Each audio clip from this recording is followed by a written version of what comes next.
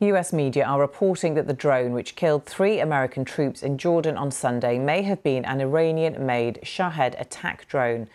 Tehran has denied involvement, but the US has vowed to retaliate. For analysis on the attack and accusations by the US of Iranian involvement, my colleague Katrina Perry talked to Michael Singh with the Washington Institute. He's a former senior director for Middle East Affairs at the White House National Security Council.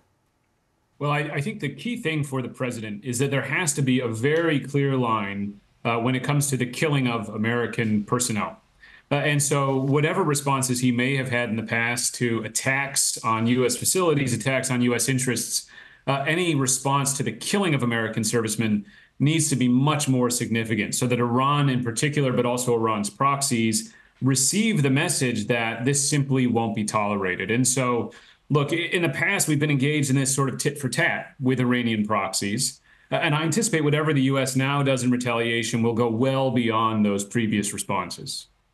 Who do they target, though, Michael?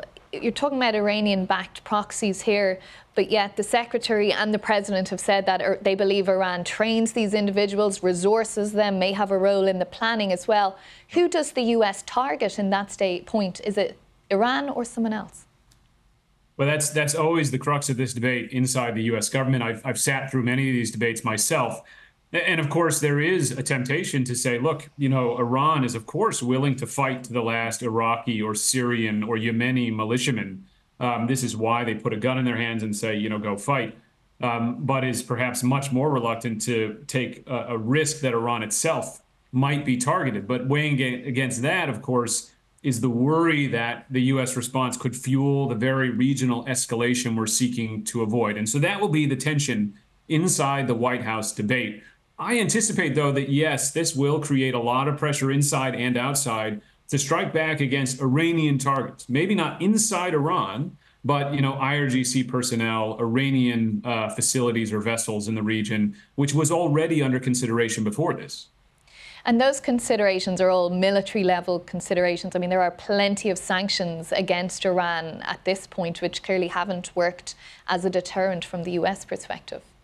That's right. I think that sanctions won't be deemed an adequate response. You may see sanctions as part of an American response, but I think responding only with non-military measures, whether they be economic or diplomatic, would be taken inside the U.S. as woefully insufficient. And so President Biden would come under significant pressure. But that's not to say that there won't be a combination of tools utilized here and that there won't be messages, frankly, to Iran as part of whatever U.S. response comes. What's this all going to mean for the rest of the world then, Michael? Obviously, we have the situation in Ukraine as well, and emphasis and focus is now shifting to the Middle East.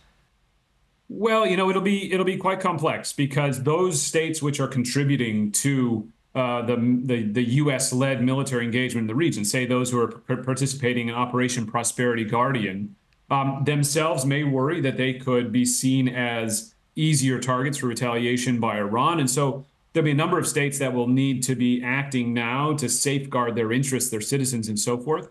And then in that broader picture, yes, we have seen a shift in global attention, no doubt, from Ukraine and even from the Indo-Pacific, as we call it, back to the Middle East, which is exactly the opposite of the dynamic and of the sort of flow of attention that American and Western officials have been hoping for. But I think that hopefully what we will see is that we are able to pay attention both to events in the Middle East as well as keep sustained attention to Ukraine.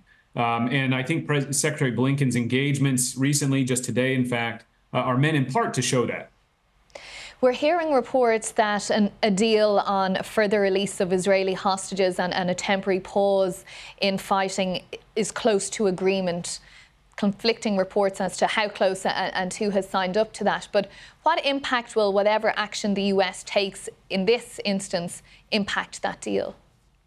Well, look, obviously, Iran is not party to those talks, nor are its proxies. And I think Iran would be very happy to see those discussions fail, because I think the longer the fighting goes on in Gaza, the better it is for Iran. Iran feels as though it's making gains, as the fighting goes on in Gaza, as the attention is off Iran and on the fighting elsewhere.